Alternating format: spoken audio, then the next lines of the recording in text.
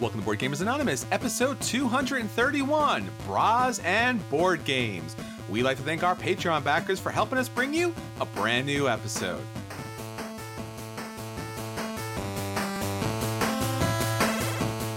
Welcome to Board Gamers Anonymous, the podcast about board gamers and the insane fun we have at the table together. This is Chris. And this is Jen. Hey, Jen, how are you? Hey, I'm doing pretty good. How about you? Good. So everyone, I really like to introduce a good friend of mine, Jen. She is a hardcore board gamer, so much so that she can actually even speak German, which is really super cool. That's how it happened. It wasn't the other way around. It was definitely the other way around. It was, when she was like, oh no, I've been to Germany and I could speak German. I'm like, oh my God, we need to be friends. Exactly. It wasn't the fact that we were playing something at the time. No, it's the German. It's the German, Jen. Mm-hmm. Look, there's nothing more awesome than German board gaming. So, if someone can drop some German at the table, it's always a good thing. Or read the rules. It helps. Yes, definitely read the rules. All right. We'll see about that. I got your back. Yeah. So everyone knows that Anthony is on assignment. He is off at Cooperstown learning about baseball. And once again, thinking that possibly baseball is as good as board games. But Jen, we know that's not true, right? It could be close. I don't know. I'm not into baseball, but I definitely hold board games to a dearer place in my heart. So much better. Jen, did you happen to see the World Cup? I didn't see it, but I heard about. I saw a few. I saw bits and pieces, but I am so proud of our team. I can't believe. Well, I can believe it, right? But it's amazing that we went that far. And I'm sure, not having seen all of it, I'm sure all the teams played well, but we excelled, and it's a source of pride, I have to say, having lived in Germany, and that soccer is such a big part. Fun fact, soccer actually really helped during the reunification of Germany after the whole East-West thing, because it was the first time that both teams played together, or both sides of Germany played together. Wow. They won the cup. And so, yeah, that's how important it is over there. And so to be able to participate like that, our country is participating and being recognized and respected for our soccer team it's so meaningful to me on a few different levels.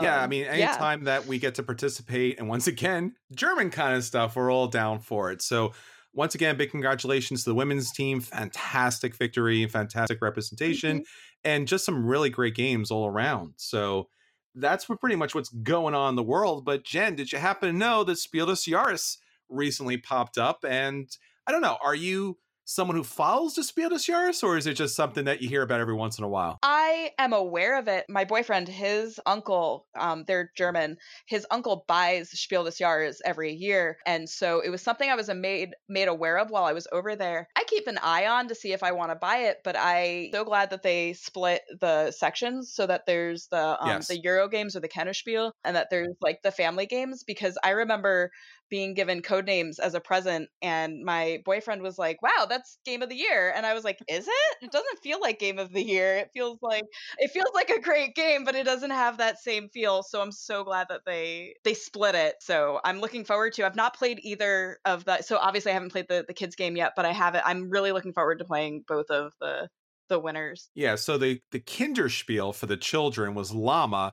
by Rainer Knizia. The Kennerspiel, which typically is, they consider a heavier game because typically they're looking for more of the gateway kind of situation. So the winner of there was Wingspan, which we're a big fan of. Have you got a chance to see Wingspan or play it, Jen? I've seen it. I love the box art. I love what it looks like, and I'm really excited to try. I love Tableau games, so I really can't wait to play it. I'm very lucky that a friend of mine does own it, so it's on my list, and it's nearing. Actually, it's really funny. I have spent quite some time looking at good 2-player board games, and Wingspan always comes up on that list now. And it's actually, for those of you who are looking for something to play with a significant other, it always comes up on best games to play on date night. Especially if you're a bird lover. Yeah. Especially if you're a bird lover or an art lover. Oh, that story about the bird lovers is just, it's so great. It turns out that ornithologists or bird watchers generally are pretty close, at least in their skills and abilities to watch birds out in the wild, to identify small minutiae of certain things. So patience and being detail oriented. Turns out they're awesome board gamers and they're really into the hobby. So when Wingspan came out, turns out, so I guess some board gamers who were into bird watching picked it up, and it became this phenomenon. Now, Jamie Stegmaier released what he thought was a good amount of games, which disappeared. And then everybody freaked out because they wanted it. And then it was hundreds of dollars. And it was all because of the bird watchers. They took all the board games. Now, Elizabeth Hargrave's fantastic work here is now not going to be available for pretty much anybody, because one of the great things or the challenges here is once a game gets the Spiel des Jahres, especially the Kennerspiel kind of award, it gets, bought everywhere. So when you do see this game, I recommend picking it up. It is thematically perfect almost in every single way. It's a tableau builder. You put the cards down, you use the food that they would normally eat as a resource. You also place them in their correct habitat. So there is actually scientific knowledge that goes into the game, into the birds. I'm on a Wingspan group. I don't own the game. I would love to own the game.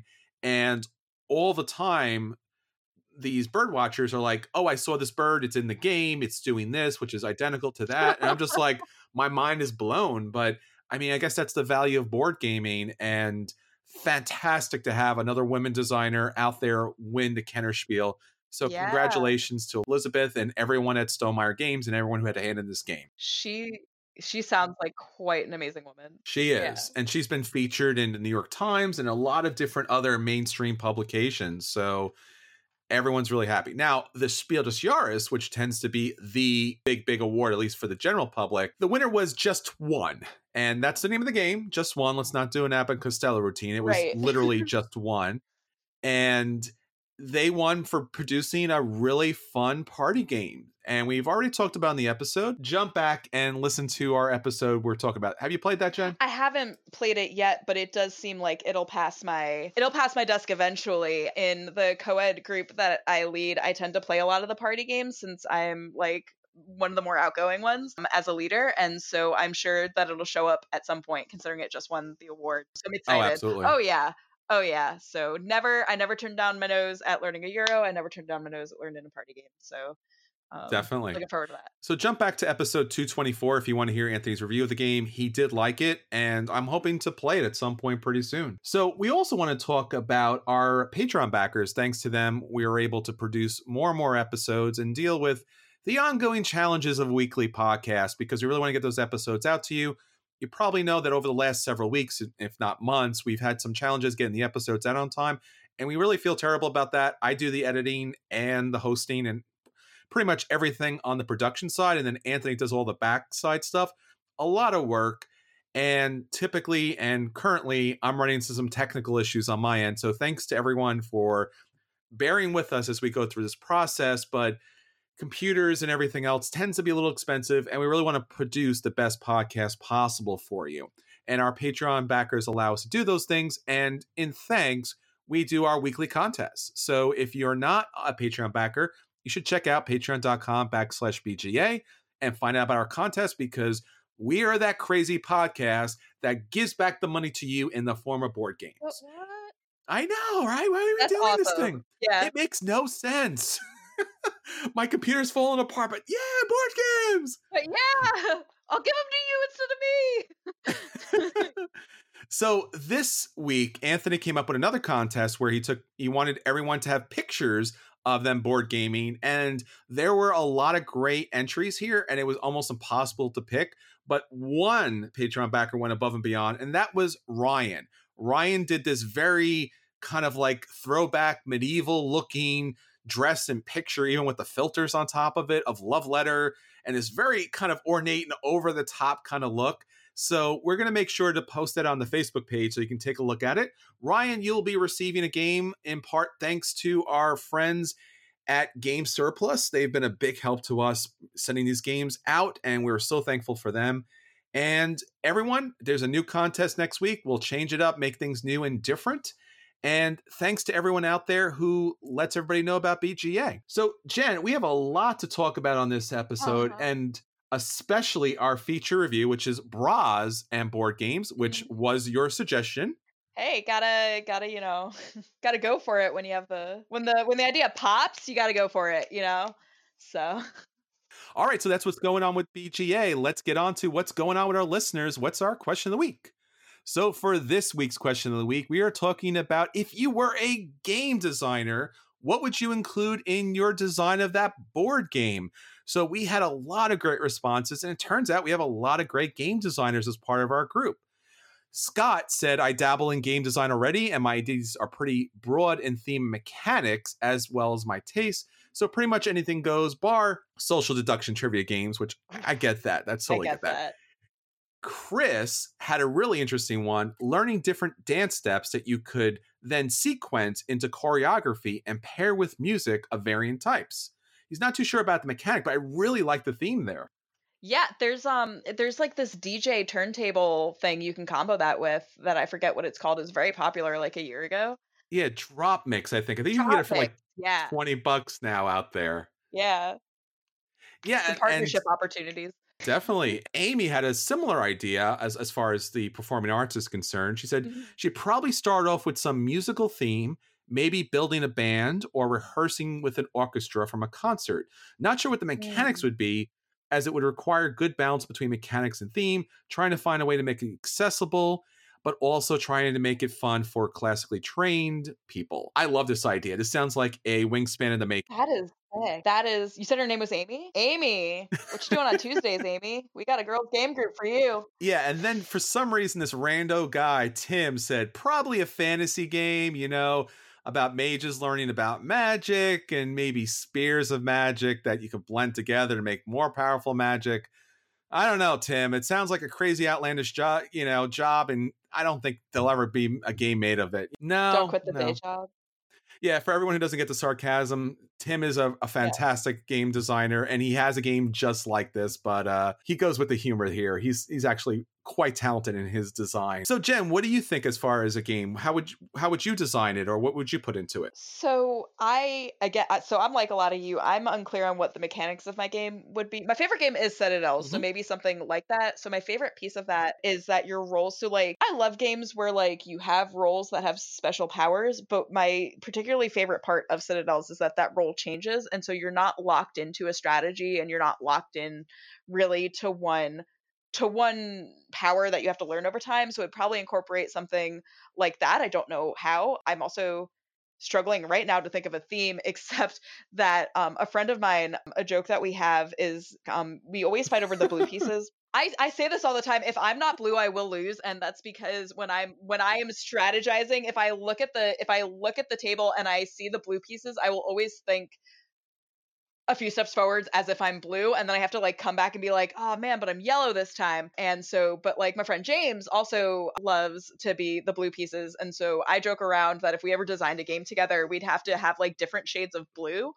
And I think I might have started making this joke before I found out that he's colorblind, so I don't know if that would actually work. But yeah, so blue being my favorite color, and it also being like a large joke between a lot of my best friends and I that blue is my favorite color, might be something themed towards that, like oceany or I don't know. What else is blue besides the song that I'm about to break into? All right, well, I'll stop you before you break any copyrights. But yeah, please do. I have a similar issue, and it wasn't intentional, which is I always play green. Now, green was not an initial choice. I do like the color green. It's very green. But, the game group, Anthony and Daniel and Drew and the people I used to game with, they would always pick red, blue, and yellow. So green was always the secondary color that was available.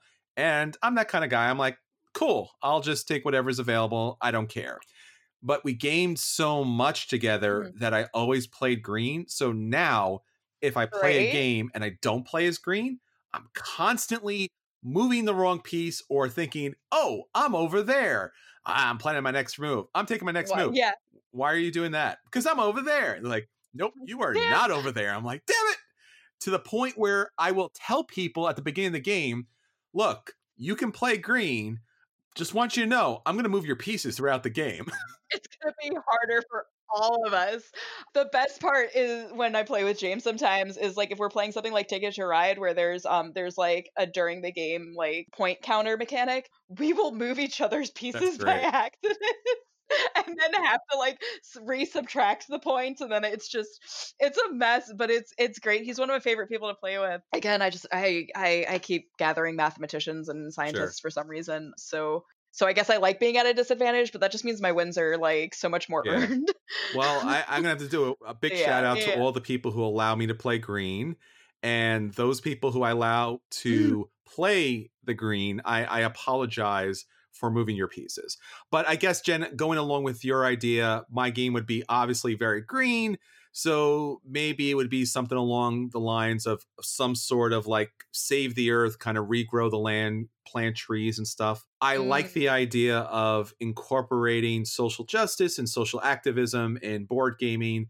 And I like the idea of, you know, a competitive game that doesn't have a competitive goal to it. So it's not about killing the other troops or crushing the other business, but is in doing the most good possible. So it would probably be a green game through and through, down to like recycled components. That would be so interesting. I wonder, I mean, now this would be so much more work, but if you made like a competitive and a co-op version to that, although my mind immediately then was like, what if there was a trader component and somebody like had to play pollution?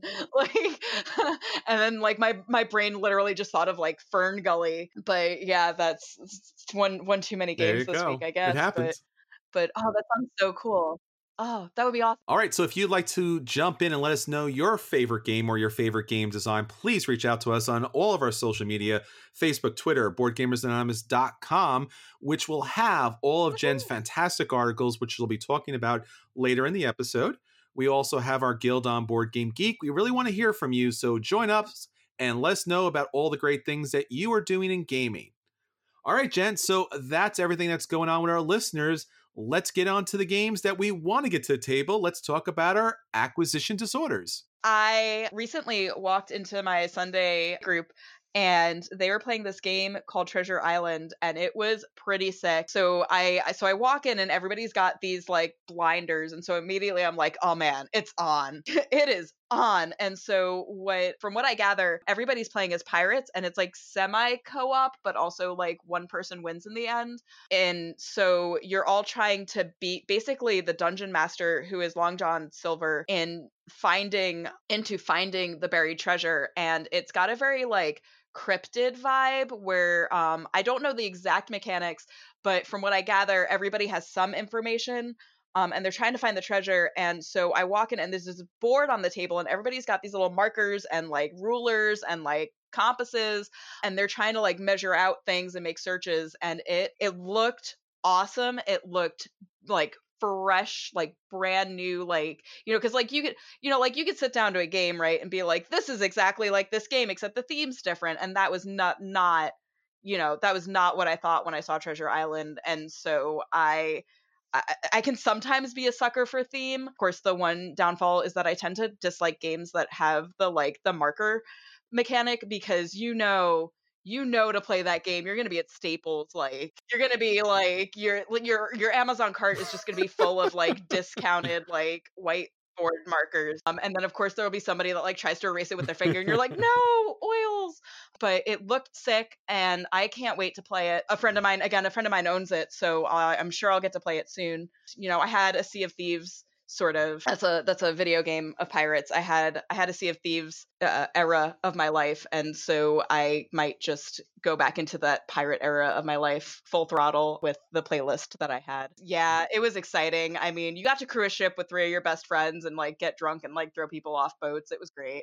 Yeah, and I just remember we had one rando on our boat named King Loki, and we were like, oh man, like how much chaos could he cause? And he caused all of the chaos. So yeah, pirate themed anything, I guess. I'm learning about myself. That's what we do as adult human beings.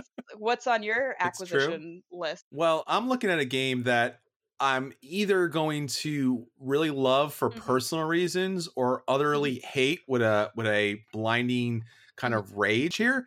I'm a Star Trek fan. I mean, that's pretty obvious, you know, as far as the podcast is concerned, and why shouldn't everyone be a Star Trek fan? Yeah, but Star Trek, WizKids is coming out with a Star Trek game because they have the IP. Star Trek Conflict, not conflict with a T, but flick as in flicking a disc in the neutral zone. So this is a dexterity game utilizing the Star Trek universe. I Oh never my thought I would say gosh. that in a sentence, but here I am. Oh my god. Yes. So Yeah, yeah, go on. No, is this it crazy? sounds exactly how you described it. Like you'd either absolutely adore it or like just be like, I'm done with this. Yeah, go on. Yes, Yeah. exactly. So what you're doing in this game is obviously you're flicking discs at other ships, which are also discs. There are round discs that you're trying to flick at the planets in order to Mhm. gain resources to buy other discs, which are other ships. And there are other discs Oh, that's so that are there to attack. So they're not round, they're octagonal, uh-huh, and they are just there to knock other uh-huh. players around. So, it's a flicking game, and I get that. Beyond that, it looks completely silly and ridiculous as you have the Blue Federation discs and you have the red Mhm, Klingon discs, and you have this mat that's like generic as can mhm. be. Now, that being said, it has a lot, if not the vast majority of the ship cards representing the real Okay. ships. And you do have the chits to flick. So this is either a guilty pleasure or I'm going to jump up and down Right. about this. And I'm not sure Right. which, Jen. So what I'm hearing then is it does have that like fanboy quality of like it's got enough detail for you to be into it, but like also enough generality to like be like to your non-nerd friends like, "No, no, no, no, it's going to be a fun game. I don't care what you think about Star Trek." Like is that the sense I'm getting? Yeah. Yeah. Yeah, that's pretty That's a much hard it. I mean, line. and like you Yeah, said, yeah. like it's a hard line and doesn't, and then obviously it's not going to because it's a dexterity game, but I don't know how I'm going to be okay with flicking the Enterprise, but I guess at some point I will find Immediately out. when you started telling me about this, I just imagined like an episode of Star Trek where they're like have lost control of the ships and they don't know why, and it's because these like meta gods are flicking the discs in a board game.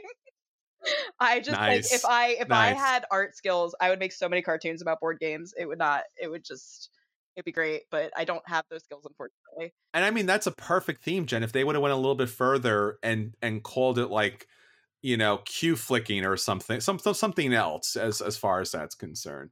Hand of the Gods or something. I don't know, like some Perfect. kind of like high poster like, you know, yeah, yeah, I've watched Star Trek. There you go. Nice. Welcome to the podcast, Yeah, Jen. Not like that woohoo! Anthony Yeah, that guy. was the entry, that was the ticket, yeah. It's a baseball guy. Jeez, some people. Star Trek, man, Star Trek. Yeah. All right, so that's our acquisition disorders. Check those games out if you're interested. All right, Jen, let's get on to the games that hit the table, games that we actually have played. And let's let everyone know if those games are a buy and they should run out and buy them. If those games are a play and they should sit down and play them. The games are a dodge, they should avoid them. Or if those games are the dreaded burn and they should flick them into the fire. All right, so that's everything that we want to get to the table. Let's talk about the games that we have hit the table. So for this week, we're going to let you know if those games are a buy and you should pick those games up. If those games are a play and you should sit down and play them. Those games are a dodge and you should avoid them at all costs. Or if the games are a dreaded burn and you should flick them into the trash bin. So Jen, what do you have up first? So a game that's on my table that is never actually physically hit a physical table for me is Hadara. It's a great game. It came out in March. And when it came out, it also came out on this website that I use called brettspielbelt.com in order to entice people to buy it, which I think is really cool. First of all, that I get to play a $60 game for free repeatedly. And second of all, that we've hit this sort of really cool marketing thing where, board games bring people together. So why not help bring people together from a bunch of different places? And so in Hadara, you want to focus on tracks to get points because you win by getting the most points. It's that kind of a game, like most kinds of games. It's what I would say is a Euro. And so in Hadara, there are 3 epoch that have 2 phases in it. And so to increase your tracks in Hadara, you have to buy cards using money. And so money is one of the tracks. And of course, each card correlates to a blue, red, green or yellow track. And when you've earned enough like status on the blue or red tracks, you get to on the red track buy a city or have a city, and then you decide what you do with it. You either sell it for money or you flip it over to get higher on tracks.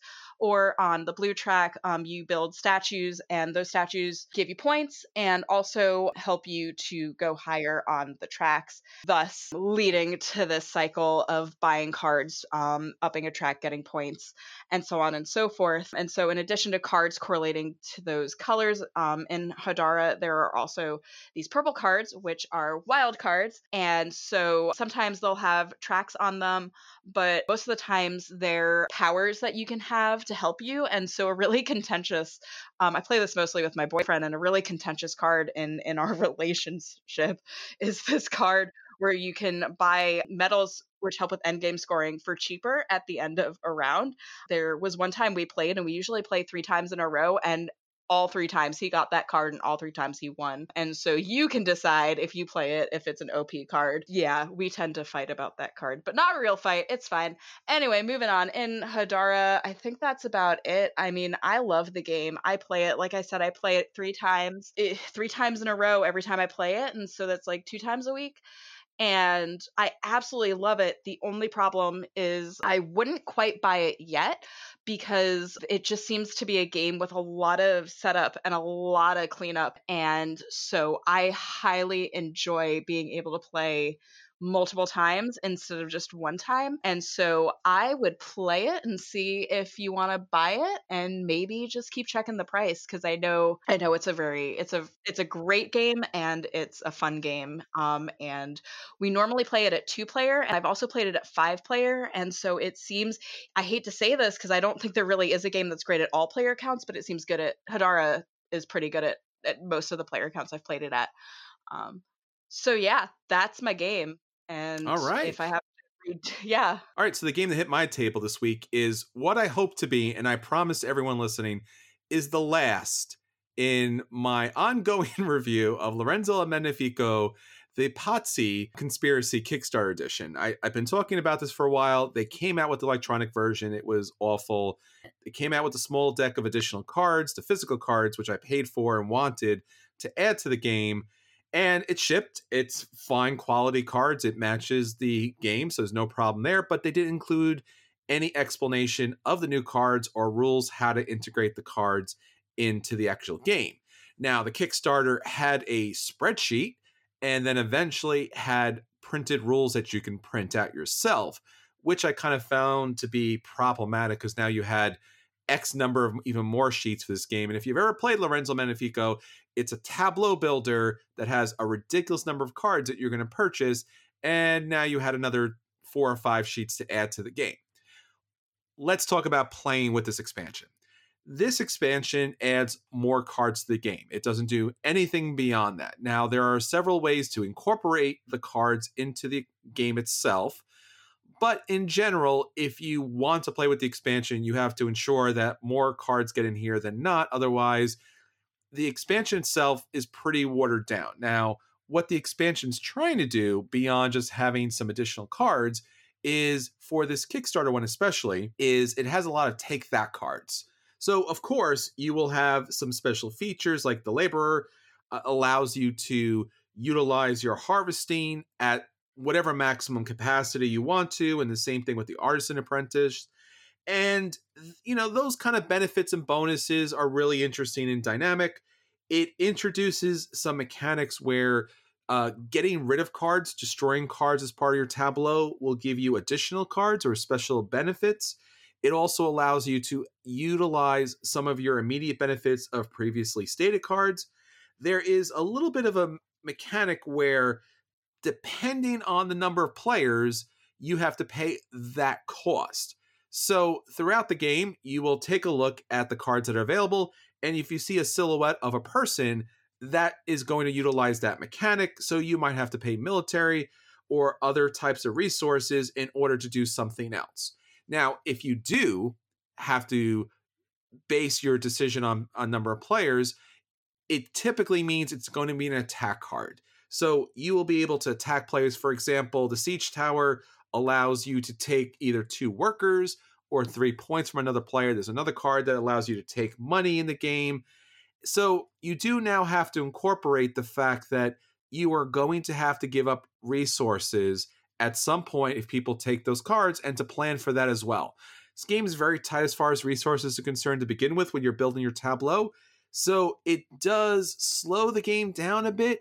It does randomize the game a bit as far as if those cards are going to come out, if someone's going to purchase those cards. It does allow some more general uncertainty if certain cards are going to come out at the end, especially those big bonus cards. So you're never quite sure what card row is actually going to be the best. There are also cards that will actually destroy other players' cards in the game, which will slow down tableaus again and kind of even things out more or less. I didn't hate this expansion. It was fine. It adds more cards to the game. Some players were a little bit thrown by the fact that now other players can mess with their stuff, because Lorenzo, up until that point, had been basically a solo game that every once in a while you had to pay more to go and purchase a card. So for Lorenzo, the Kickstarter expansion, but you can pick it up retail, the Potsy Conspiracy, I give it a play. I think it's fine to add to your game. If you already have the 5th player expansion, you don't really need this, but it does open up the game to some new combinations, and that's generally fun. All right, so that's everything that's hitting our table. Let's get on to our feature review. So for a feature, tongue went too fast. Yeah. Wow. That's my life. So for a feature review this week, we are talking bras and board games. So Jen, since you came up with that wonderful title, why don't you talk about that title itself and why it's important? All right, so for our feature review, we are talking about bras and board games, a topic I never thought we would talk about, but a topic Jen suggested, and her and I have been talking for quite some time about women in gaming and how they can be more welcome into the hobby. And Jen has graciously been writing articles about this topic and a lot of similar topics that are going to be on BoardGamersAnonymous.com. So unfortunately, we can't go into every detail, but we want to kind of point you there to read Jen's complete articles here. So Jen, tell us a little bit about you as a board gamer and a little bit about the title, Bras and Board Games. Yeah, so I'll start with the bras and the board games, because I know that's what people are wondering about, because it started off quite genuinely. It started off as just a really cute alliteration that I've had in the back of my mind since I started an all-women's board gaming group. I wanted to attract a lot of people, so I was a little bit afraid of like calling a group bras and board games, because then I also thought people might get the wrong idea, start showing up with like bras on fire, you know. And fire near board games, not what I want. Anyway, so once I had the alliteration down, when I was trying to title one of my articles, which is on the gamer girl stereotypes that are really harmful to actual gamer girls, I titled it Bras and Board Games, and then came up with this metaphor that finding the right gamer group, now this could be a board game or this could even be like an online gaming, but finding the right group, the right community, the right people to spend a lot of time with very much feels like when you get to take your bra off at the end of the day. And so it's something that is just so trivial that you wouldn't always think about, that it's like the equivalent that I've come up with is that the gender neutral equivalent that I've come up with is that it's like that feeling that I'm pretty sure we all have known of feeling like you're holding your breath for a decision, or just holding it in general because you're so anxious, or holding it because you're underwater, and finally being able to get that air and being able to breathe. That's what taking your bra off feels like. So if you've ever wondered, which I'm sure a lot of men have, but also I think it's a really good metaphor for finding kind of your tribe or your squad, or whichever word you want to use for a group of people. I don't know, your flock. I could keep going on to herd, your herd. But yeah, so that's where that title came up with. And I just thought what to kind of just describe the whole reason of why I wanted to write these articles. So Jen, what it seems like you're saying is obviously going to a game night can be restrictive for women coming. It can be. It's, it depends on the group. Like Actually, it doesn't depend on the group. It's always in the back of your mind. I'm a lifelong nerd. It's the same feeling you get when you walk into a comic book shop or a video game store. And I personally get a thrill out of it because I get a thrill out of being like the only of a type. I am an ENFP. If you're familiar with Myers-Briggs, I love being unique, but it also brings with it this kind of weird fear and restriction of, that people are watching you because you're unique.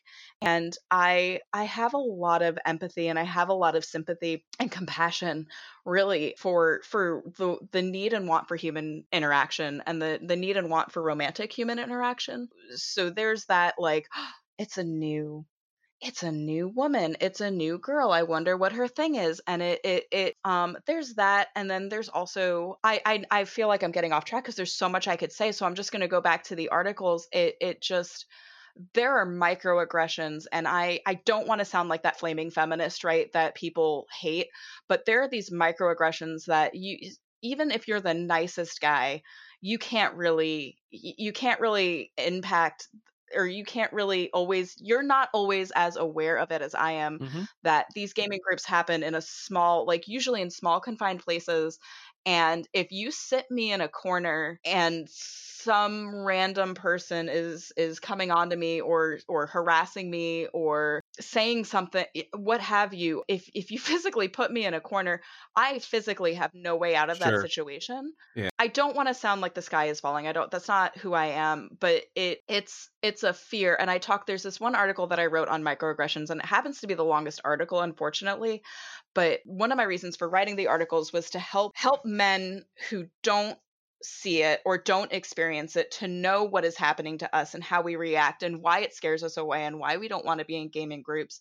And so, unfortunately, it's my darkest article that I had to write, but something that seems like an impossibility, or that you would never do, right? So let's come back to the fact that I trust you. Like, Chris, I trust you, Sure. and I know that right, you're somebody that I know I can open up to.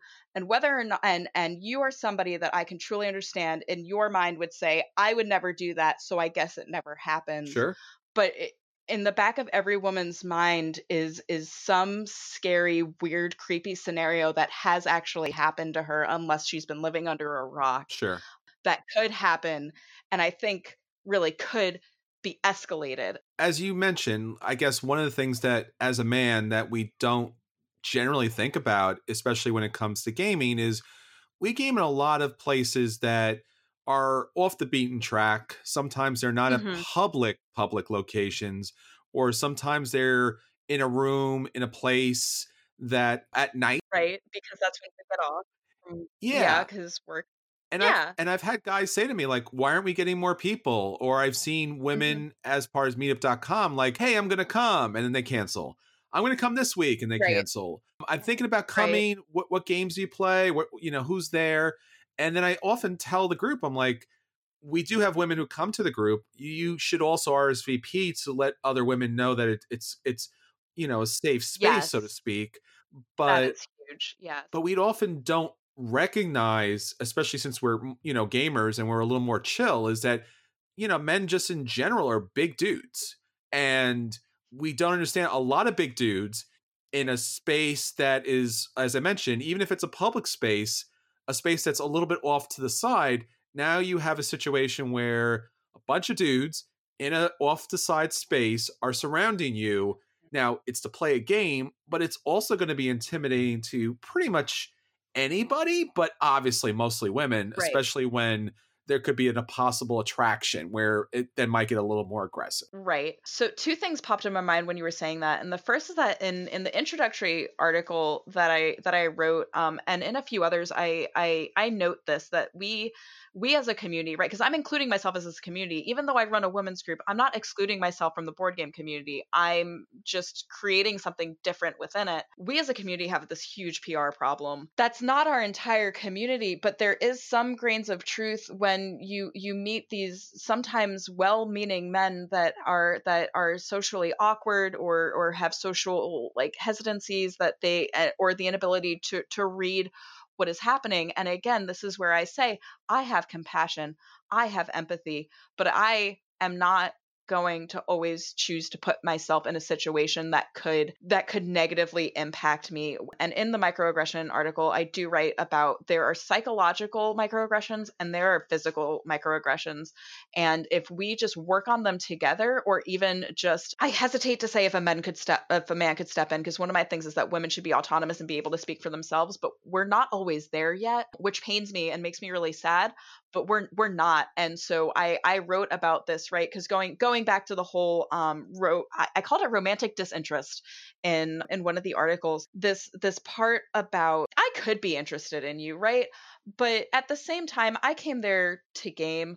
If you are showing hyper interest in me and you are also part of the only gaming group in my community, you have now put me in a spot where I do not get to interact with my hobby the way that I want to interact with my hobby. Because, and I get it, because you might be scared to ask me out because you're scared of rejection. But please keep in mind that, like, we want to come and we want to game. We don't come. I've heard multiple women say this. This isn't just something I came up with. We don't go to gaming to flirt and find a mate. We come to gaming because we want to learn the game. We want to win the game. And I think in experiences that I've had, it has been helpful for me personally, but this is how I interact, right? So for another woman, it could be different, but it's been really helpful when I developed a friendship where he said to me, "I'm here if you need me to."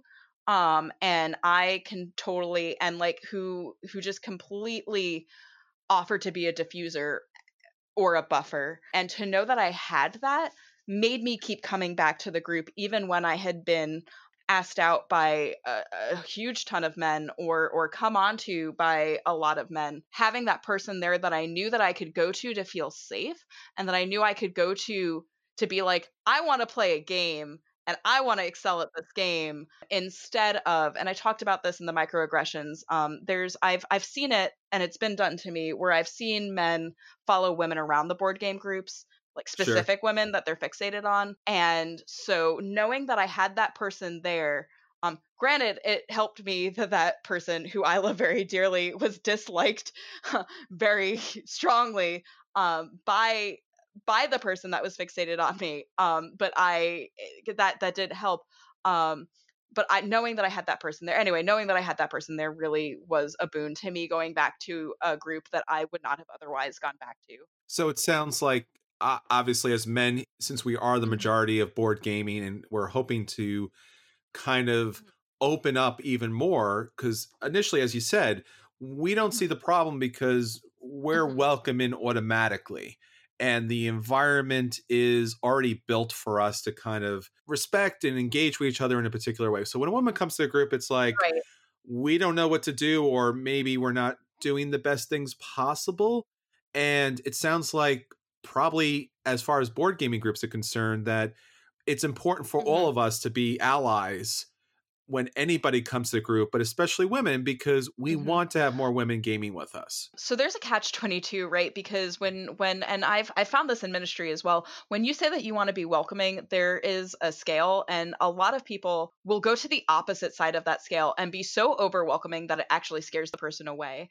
And so I don't want that, right? But I do want to be welcome enough. And I think that an appropriate welcome would be, hey, I'm playing this board game and this is, how it's played. Are you interested? If you have a spot, right? Or saying like, oh, those people have that, or like asking what type, right? Because there's another thing that I wrote about, I think in the stereotype article, about stereotyping women to be beginners. We can't break out of that stereotype if you don't let us. A lot of people misinterpret being experienced in the hobby with being smart in the hobby, if that makes sense. So it's misinterpreted, like, this woman is a beginner, so we're going to start her with a beginner game. Well, if the beginner game is Codenames, but the woman's actually a neuroscientist, like, she might like Codenames, but like there's nothing stopping her from picking up Catan super easy. I totally lost. There was something you said and there was something I wanted to say and I can't entirely remember what it is, but you're right. Everybody has to be an ally, and it comes down to how do we make somebody feel comfortable, and how do we help them to pursue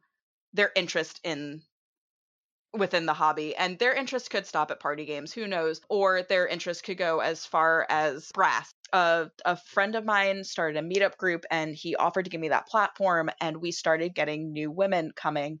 And like any meetup group, we had to slog it out. It was me originally, it was me and two very close friends of mine. Then more women started showing up, and then more women started consistently showing up, to the point where we have a core group, but that it's like any game group, it gets a little dodgy depending on, people's personal schedules. And so it's just amazing to sit there. And so the first time we had a large group, which was around 6 women, I had one woman who has kids my age who turned to me and said, "This is such a wonderful environment that you've created, because I would not," I think she had 2 sons, to be honest. She goes, "I just would not, I don't want to go to a group and have to deal with all of that," right? Because women very commonly in our society get put into a position where we are conflict mediators. And again, you think about board games, and I mean, what is more conflicting than actively putting yourself in competition with one another? And so it was just so heartfelt. And then all the other women agreed. And then I think what was really special was that women who were my age or younger affirmed it, because they always wanted to get in the hobby. And either one, they were relegated, I call it the kids table. They were relegated to the kids table, or the party table rather, and were never able to look into the games that they were actually interested in, or two, they were seen as prospects, as romantic prospects. And again, I want to affirm that there is nothing wrong with meeting your significant other through a board game group, but when somebody is devoted to the hobby and just wants to come and wants to game, like if you want to try a romantic relationship with this person, it's gonna be outside of the board game group anyway. And so taking a chance and trying to spend time outside of the group, I think, is the best tester. But going back to the women's group, it was just so, I don't know, it fit, because I love competition, but I don't love what we call aggro. I don't. Do I have to define my terms? Um, like, I think we're all gamers, right? And so a lot of women, no offense, guys, a lot of women were like, "I can't deal with how aggro guys get." And I am dating a mathematician here, guys. And I have a theology degree. Like, I'm not saying I don't want a challenge, because I absolutely adore having a challenge. That's how I know I've really won. But to get emotionally invested so much as to have people tell you you're being aggro, it's not a good look. It is one of the things keeping women away. And so the one thing in the article that I wrote on my women's space is that I truly believe, and this comes from a background of social justice, caucusing is such an important step. It's where you spend time within your minority in order to figure out where you want to go as a group, and what your shared ideals are. And it is so important. And I think that these exclusive spaces for women to feel comfortable and to feel curious about gaming and try out what they want to try out and get new recommendations. Like, there's one woman, absolutely adore her. She always had an interest in gaming. And then all of a sudden she came in, I think it was like last week, and she had bought like 5 games for her family to play. And I'm sure that probably would have happened over time without our women's group, but I do feel like we encouraged her, right? I love it. I love our barista. Shout out to Steph. She's amazing. She's part of the reason why Girls Game Night works. So if you are a woman and you are in the Bergen County area of New Jersey, Tuesday nights at Cool Beans at 7:30, it's a great time. Again, Steph's awesome. I'm awesome. All the women that come are awesome. Well, Jen, I'm really happy to see that you've recognized a problem that's obviously not just affecting you, but a lot of gamers out there, and you've taken super productive steps to make things right, and you found a way to do so. So for a lot of our gamers out there, this might be a great option for them. If gamers are gaming with obviously a mixed gender group, what would you recommend, or what would you leave them with as far as a piece of information? The articles are on boardgamersanonymous.com. There's a lot of information there to read through and a lot to get out of there, but give us something quick that people can kind of hold on to? So two really quick things, and I'll start with the lovey-dovey thing. One of my articles is basically a love letter to my boyfriend, and I wind up coming to the conclusion that if you're there to game, respect the game. That is sexier to me than you trying to impress me by letting me win or like trying to overbeat me. And I encourage you to pursue something, but like pursue it in a respectful way. On the other side of that, if you are there, and I think this is we've talked about this, you and me, if you are there experiencing and being able to see that a woman is uncomfortable with a situation, asking is like the biggest thing you can do, because one, the woman will feel heard and acknowledged, and two, it gives her an extra tool to feel safe. And again, I hate that I have to use the word safe, dangerous, and whatever else. But just asking is so important. Whether it's asking, on the psychological standpoint, whether it's asking, hey, what kind of games are you into, or what have you played, instead of, hey, they're playing that party game over there, I think you'd really like it, or even just asking, hey, I noticed that this is happening to you, what can I do? Or even just making sure, now this is not asking, this is just silently doing, just making sure she doesn't get put in the corner seat. I tell in the articles, I say you all have to get in contact with your inner Patrick Swayze, and make sure that baby is not in a corner, because it is a physical thing, it is a psychological thing, and even though we are there on the social contract that we will finish the game, not having a physical out is the quickest way to disconnect us from the game and disconnect us from you, who might be a great friend or even then potential partner, but making us feel physically uncomfortable is like, no. So then on a really positive note, I absolutely adore both spaces that I am a part of, both my co-ed space and my women's group. And I think that more women leadership in this community is happening. And I love it, because I do think that more women leadership will encourage more women to be a part of the hobby, and to not be afraid, even if you are in a church basement at 9:00 at night, to come and play. And so yeah, my main rules, I guess, what I would want to leave you with are respect the game, respect each other, and respect the space. And I try to play by those rules, and I hope that these articles help you, also the listener and the reader, to play by those rules. All right, so check out those articles on BoardGamersAnonymous.com. Jen, thank you so much. We appreciate your articles. We appreciate you dropping some major knowledge on us this week. Yeah. And this is a conversation that obviously we need to continue to have in order to welcome more gamers to the table. I'm here for you anytime you need. Thank you for having me on. All right, so that's everything for this week. Until next time, this is Chris. And this is Jen. And we'll save you a seat at the table.